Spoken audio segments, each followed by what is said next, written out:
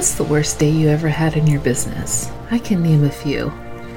I was a 5-time award-winning entrepreneur who burned out because I couldn't give up control of anything in my business, whether it was because I thought I could do it faster or because I thought I couldn't afford it. I just refused to let anybody else in. Consequently, the business turned from a dream goal into a job I hated, and I didn't know what to do anymore. In 2015, I closed my business, walked away, and started a whole new life. But I didn't know what I wanted to be when I grew up after that.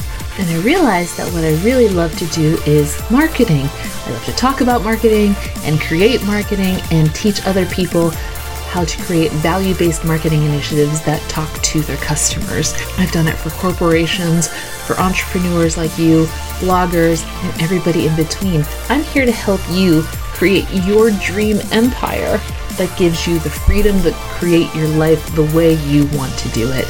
My name is Megan Brame. This is Stop Sucking at Business. Let's go. Hey guys, Megan here. This episode is going to be a little different. This is actually a reading of a blog post I have written because I want to make sure that I'm delivering as much valuable content to you as possible. And if you only know me from my podcast, then you probably don't know a lot about my blog and vice versa. So it's my goal to just make sure that I'm giving you as much value as possible. Hence this blog post episode. Now, this is going to be read by Lisa. And to be totally transparent, I was going back and forth on if I should let you know that Lisa is AI. She is not a real person. She is artificial intelligence who reads these blog posts. But I figured that it would probably just be better to be transparent with you that this isn't a real person. This is an AI app, but I don't want that to, I guess, cloud your take of this information, because I picked this blog post because I thought it was really valuable and wanted you to learn it in this month when we're talking about similar things. So I hope that you'll be able to look past the sometimes robotic voice of Lisa and instead ingest the content.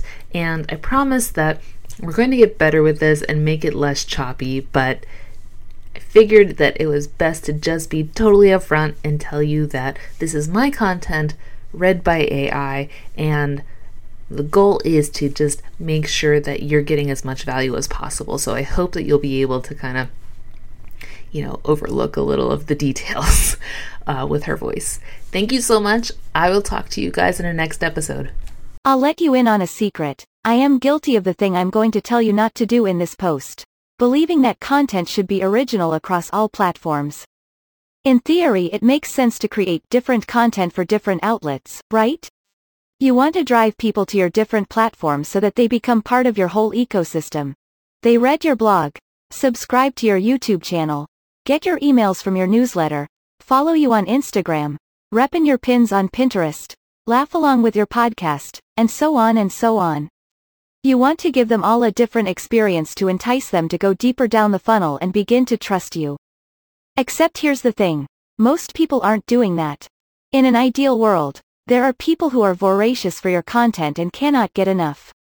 In the real world, though, most people are sticking to one platform. They might find your Instagram content intriguing so they check out your blog, or they find a recording of a podcast episode on YouTube so they head over to iTunes to check it out and subscribe. But for the most part, your followers are not becoming part of the entire ecosystem. They're quite happy to stick to their little spot. Thank you very much. Ways to reuse your content. So now that you and I have officially conceded that our thinking about needing to be original and interesting across different platforms is a waste of effort, let me talk to you a little bit about the genius behind repurposing content and why it's a better idea than what you've been doing. 1. People consume content in different ways. Despite writing blogs for nearly a decade, wow, I am not a blog reader. I much prefer audio or video and will check out the occasional listicle. So if I were my ideal customer, I've just wasted a ton of valuable content that will never get read because that's now how they learn. Offering the same content in different formats allows you to hit more people with the same message and get it to them in a way that makes it easy for them to digest and implement. 2. The algorithms will never be in your favor. Instagram, Pinterest, YouTube, whatever. Their goal is to keep their users on the app. So they've all developed algorithms that show a user content they think the user will want to see, chronology be damned. Because of this, you're fighting against a huge wall that only allows a trickle of light through. So it's best for you to assume that your content is not going to be seen. Rather than being upset about this, see it as freedom. If most people are not